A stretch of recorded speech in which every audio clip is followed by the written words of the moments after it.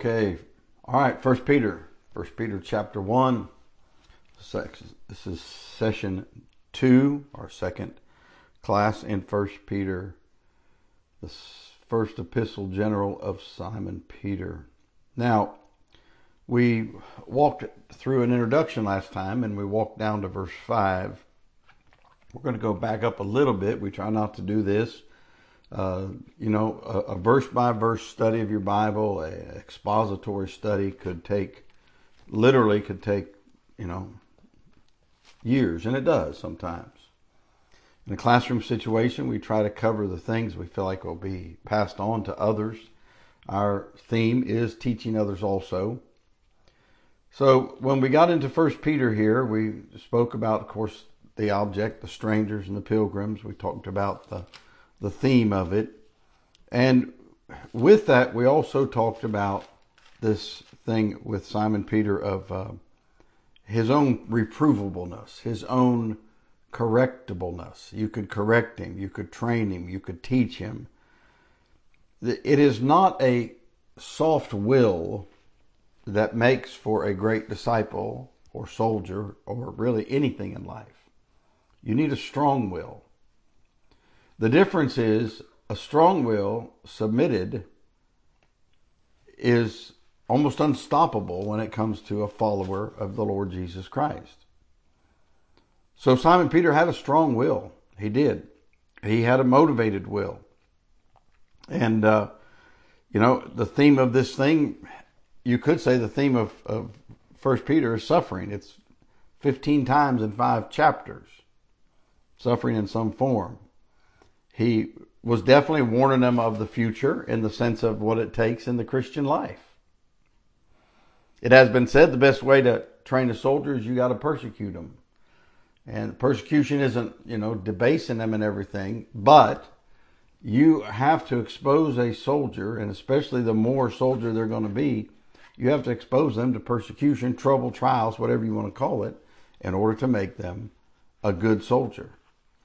The reason there's all this, emphasis nowadays on some of our special forces with the missions they've had to pull off, whether it be, the recon and the Marines or Rangers, whether it be Navy SEALs, just any of them, whether it be over British SAS, Australian SAS, Special Air Service, whatever it is, a lot of the emphasis has been on their training and people trying to reduce the rigor of the training and what it does to them, and holding up a card that says I'm stressed. I get all that. They're worried about human nature, human life, but at the same time, you can never, ever actually prepare somebody enough for what they're going to experience if they really do something that requires sacrifice. You can just do the best you can to prepare them mentally, physically, psychologically, etc. So Simon Peter is going to talk about suffering. There are, of course, different kinds of suffering, and we'll talk about that as we go through this. But one of Peter's best attributes is you could reprove him, you could correct him, his reprovableness. And so he's writing to them, and he's exhorting them from the very beginning that what they need to be aware of is that they're kept, verse 5, look, by the power of God, through faith unto salvation, ready to be revealed in the last time. But he leads up to that by saying in verse 4, he says that he has begotten us again, verse 3, born again, okay, unto a lively hope, not a dull hope, not a dead hope, not a dormant hope, by the resurrection of Jesus Christ from the dead, to an inheritance incorruptible, undefiled, that fadeth not away, reserved in heaven for you who are kept by the power of God, etc. And would you notice, that we keep faith, the power of God keeps us. The two work together. When I feed my faith, when I keep my faith, when I nurture my faith in God, when I, first thing that you wake up, you need to direct your heart, your mind to God. Now, I know it could be like Oliver B. Green was. They said he had to drink a pot of coffee before he even felt awake. Well, at least he did that with the idea that he was going to serve God. Amen. And the thing that we become aware of as we follow him is we do the maintenance. We keep the faith. We nurture our faith. We feed our faith. We attack our doubts. And then we are kept by the power of God. We're kept for the future, but now. Let's look at verse 4, and I don't know how much of our class time it'll take today, but let's look at verse 4 where he says, to an inheritance, incorruptible, undefiled, that fadeth not away, reserved in heaven for you. So you got to get your mind on the fact that it's not about down here. That's the thing to really get hold of. We all need blessings down here to survive, and some need a larger level of comfort than others. I enjoy the comfortable things when they're available. I've said before that even though I've slept many a night on the ground and in an inconvenient place in the line of duty for Christ, anybody who'd sleep on the ground when they could get in a nice, supportive, nice bed maybe needs to be talked to. But if you can't sleep on the ground cheerfully, joyfully for Christ, you need some talking to. You need to talk to yourself. Because it's not about this life. If we're not careful, this life becomes more real than the next life. If you're not careful, this inheritance, what you have, what you might realize because of Christ, it becomes more here than there. But the inheritance you want is the one that's incorruptible and undefiled, that fadeth not away, reserved in heaven for you. Now, the best I can tell, we start off with a full inheritance. Okay? It starts off full. And then he warns us. We start with a full reward. That's why there's a couple warnings about losing a reward. If you'll turn to the right there to 2 John, just a couple pages there. 2 John, and we'll look at one verse, verse 8. 2 John, verse 8. Look to yourselves, that we lose not those things which we have wrought, but that we receive a full market reward. Over to Revelation, just a couple pages. Revelation chapter 3. Revelation chapter 3, let's look down at verse 11. Behold, I come quickly. Hold that fast which thou hast, that no man take thy crown. That's important. You don't want to lose your rewards that are eternal. So the danger is that we would allow something to come into our life, a practice, a belief, something that gets in the way and cost us an eternal reward. Because this inheritance is incorruptible, it's undefiled, it fadeth not away, it's reserved in heaven. We start off with a full reward. Now, how does this word inheritance work? And you need to be careful. There are some who have taken this word inheritance and they've gone back and they've retranslated stuff and they've lost the truth we're going to look at for the next few minutes. But we're going to take some of this time that we have. There is a guaranteed inheritance. Now, there's a guaranteed home, and that's heaven for you. Come to Ephesians chapter 5. Ephesians 5. In the study of this thing of inheritance, we also will solve some of the conflict people have when they read certain verses, and they begin to think that you've got to keep your salvation. You don't keep your salvation. 1 Peter 1 verse 5, you're kept by the power of God. You say through faith. That's right. You trust in him. You keep your inheritance by how you relate to God. Your home in heaven is not your inheritance.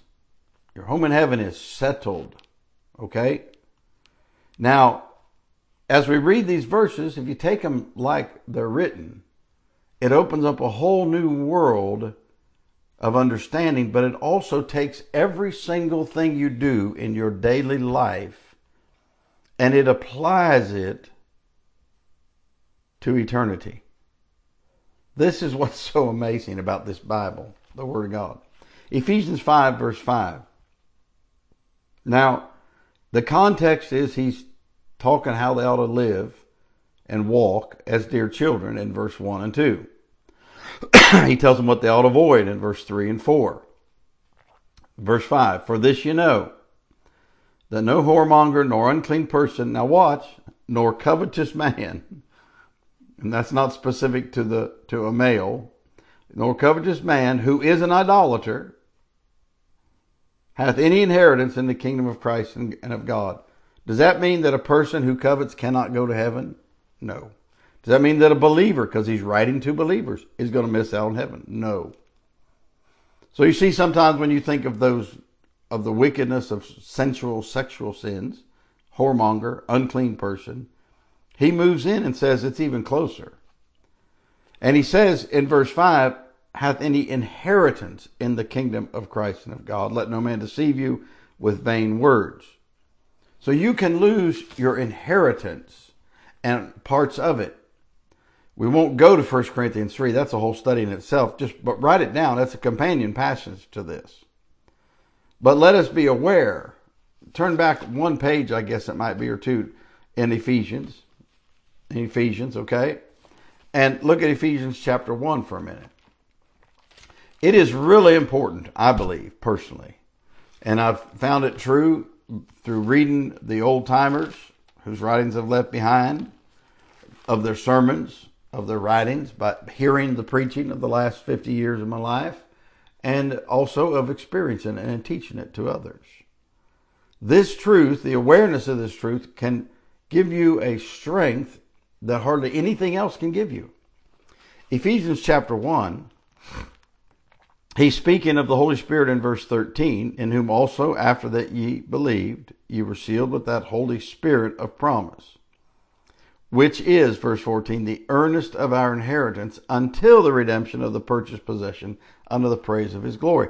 So the whole thing's not over yet. We're not finished yet. Let me give you a reference. I'm just going to read it to you. Jeremiah 2, verse 7, he says, and I brought you into a plentiful country, to eat the fruit thereof and the goodness thereof. But when ye entered, ye defiled my land and made mine heritage an abomination. And so the warnings we get from the Lord come to Colossians chapter 3. Colossians 3. These are just a couple pages, ahead of or within relationship to what we're studying in 1 Peter. Colossians chapter 3. Now, Colossians 3, this passage is, to me, one of the most powerful passages in the New Testament for us about our daily life, if you'll hear me out a minute. Colossians chapter 3.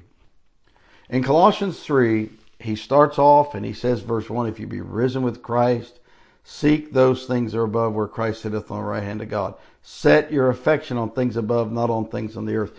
And I was saying recently in a class, if you walk through your house, walk through your workshop, walk through your garage, whatever you have, walk through your office, if you just looked at everything for a minute, just scanned from one thing to another and said to yourself, God, would you have spent your money on all this? Because when we buy something, now look, I'm not telling you to live like a minimalist, but when we buy something or we trade for something, we're saying, God wants me to have this. Because our life is a stewardship. He bought us. You're bought with a price. Therefore glorify God in your body and in your spirit, which are God's. So he says, set your affection on things above. Verse 3, you're dead. Your life is hid with Christ in God. Now follow me. He says you put on the new man, verse 10, okay? And he gives them some instructions. Just for the sake of time, look at verse 17. And whatsoever ye do in word or deed, how you talk and what you do all in the name of the Lord Jesus, giving thanks to God and the Father by him. He didn't say, now walk around and say, oh, in Jesus' name I do this, in Jesus. That's a cop-out. Watch what he's talking about. He's going to deal with roles, R-O-L-E-S. God always deals with roles in the Bible, and in the New Testament, he really lays it out, which is awesome for us. He talks about wives, verse 18, husbands, verse 19, children, verse 20, fathers, verse 21, servants, verse 22. By the way, in your Bible, in your English Bible, when you come across servants and masters, that's it. That's primarily a picture of an employee-employer relationship. And the wording of many employment contracts still reflects that across the world. So he gets it. Wives and husbands, children, fathers, servants. Verse 23. And whatsoever you do, like he started off with in verse 17. In verse 23, whatsoever you do, do it how? Heartily. If you can't do it with your heart, don't do it.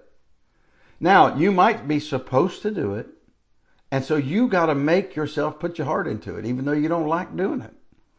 Whatsoever you do, do it heartily, as to the Lord, and not unto men. Knowing, would you mark verse 24? Knowing that of the Lord ye shall receive the reward of the inheritance, for ye serve the Lord Christ. So you got to understand, this is one of the most powerful pictures of your daily life. It doesn't matter if I'm a butcher, baker, or candlestick maker. It doesn't matter if I'm digging a ditch, okay? Or if you're doing big deals and making millions. Whatever I do, it doesn't matter if you're doing laundry, it doesn't matter if you're changing diapers, it doesn't matter if you're mowing the yard, it doesn't matter what you're doing. He said, if you do it heartily as unto the Lord and not unto men, for you serve the Lord Christ, he's helping you work on your inheritance that will last forever.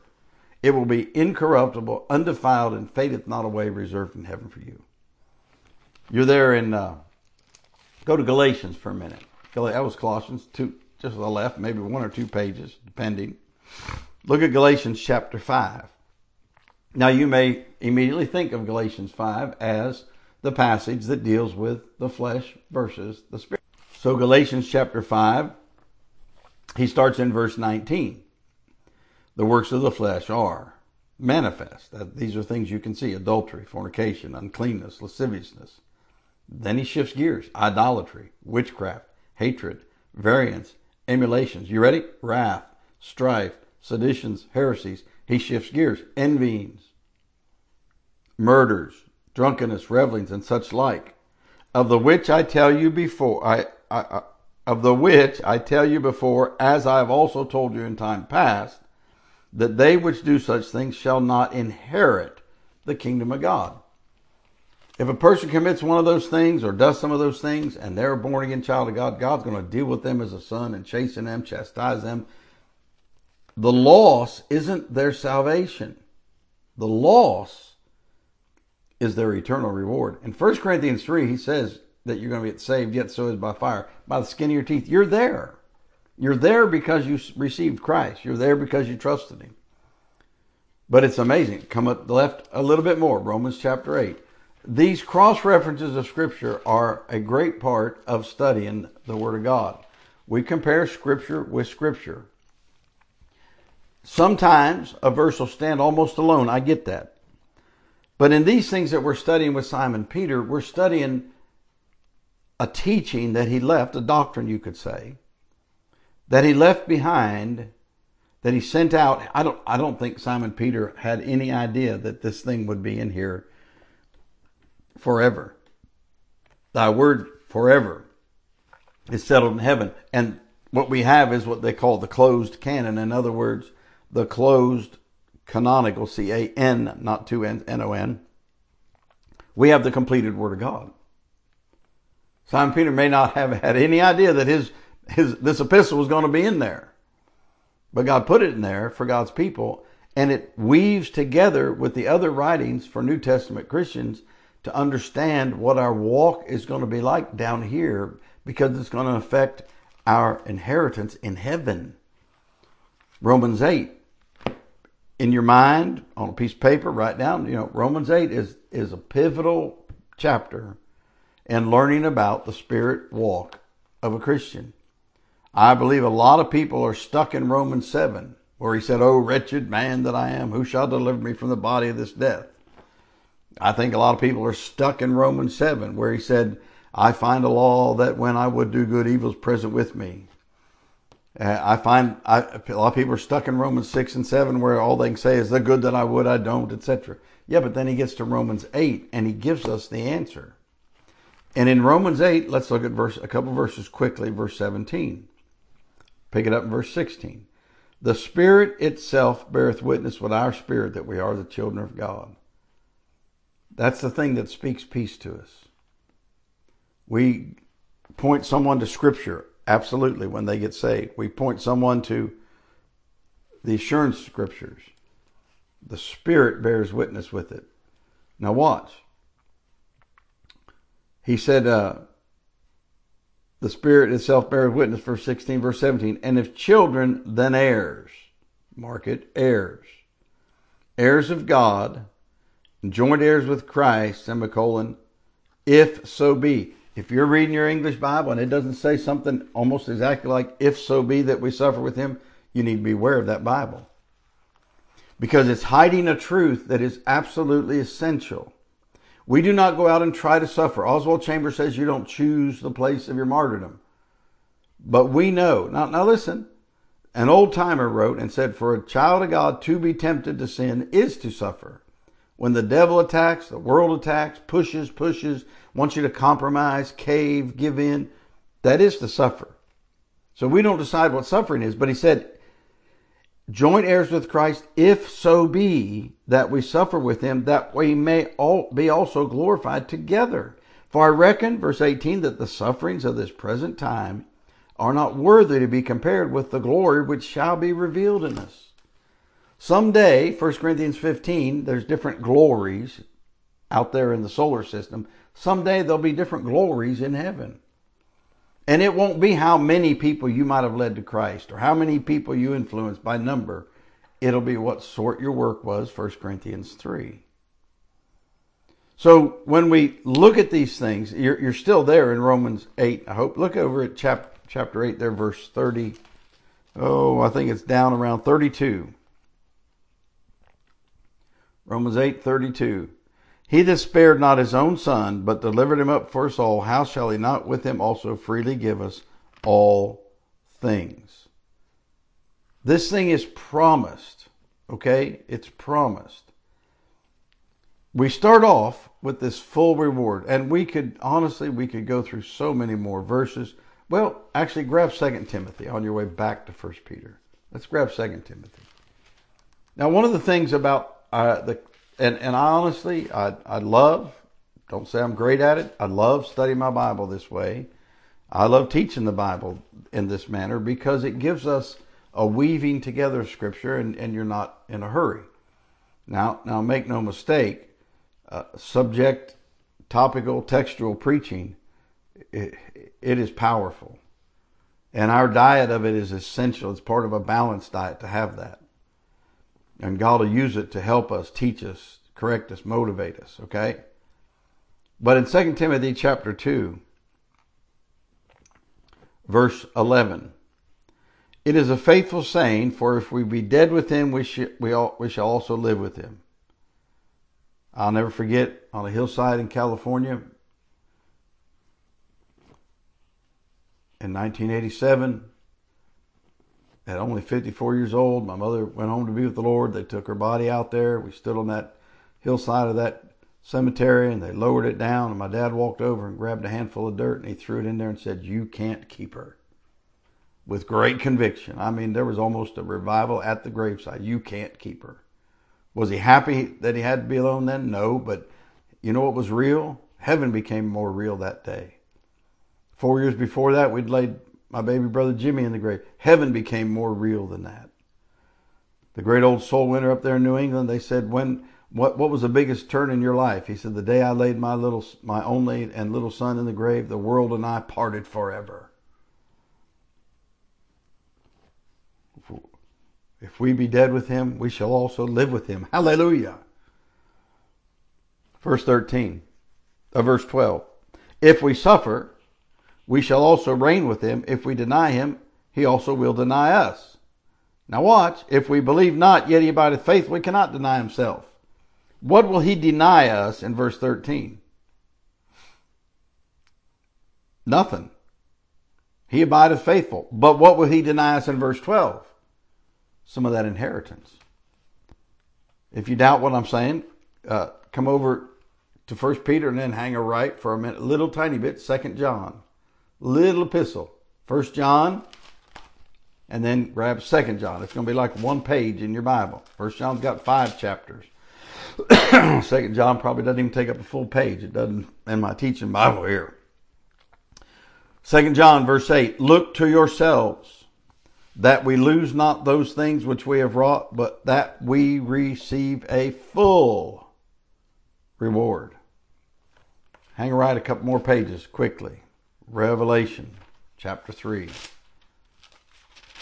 If you get a picture of this, now listen, we're gonna have to go to one more passage that's come to my mind, so you don't understand that you can figure it out or you should cash in your chips because you feel like, well, it's all up. I've lost my reward. I didn't live for God like I ought to for a year or two or whatever. Revelation chapter 3. Look down with me at verse 11. He said, behold, I come quickly. Hold that fast which thou hast, that no man take thy crown. Okay? Now, you and I don't know how that works. Only God does. And we're going to get one more verse in here. 1 Corinthians chapter 4. 1 Corinthians chapter 4. This is essential, this passage we're going to go to. The reason you don't ever just throw in the chips, throw in the towel, and just give up is because only God, now watch, only God knows how he's going to do it. So what you don't want to do is ever give up. If there's a time you gave up, get back in right now. You say, well, if I get in right now, I might, I'm about to ready to go home, and the Lord's about to come back. I know. End of the day, he hires those guys. At the end of the day, the parable Jesus gave, he gave them all the same pay. And the guys that had a bad attitude because they'd worked all day didn't have the right spirit. Their spirit was wrong. They got what they agreed for. Amen. And we'll get what we agree for. 1 Corinthians 4, you need this passage. We'll tie this particular class together here in just a minute. Remember our verse, who are kept by the power of God through faith unto salvation, ready to be revealed in the last time. Well, why does he keep us? So that we can have, verse 4, an inheritance incorruptible, undefiled, that fadeth not away, reserved in heaven for you. 1 Corinthians 4. We'll begin reading in verse 1. Let a man so account of us as of the ministers of Christ and stewards of the mysteries of God. Moreover, it is required in stewards that a man be found faithful. Would you keep in mind, please, a steward does not own what he's stewarding over. A steward does not own anything, basically. Okay?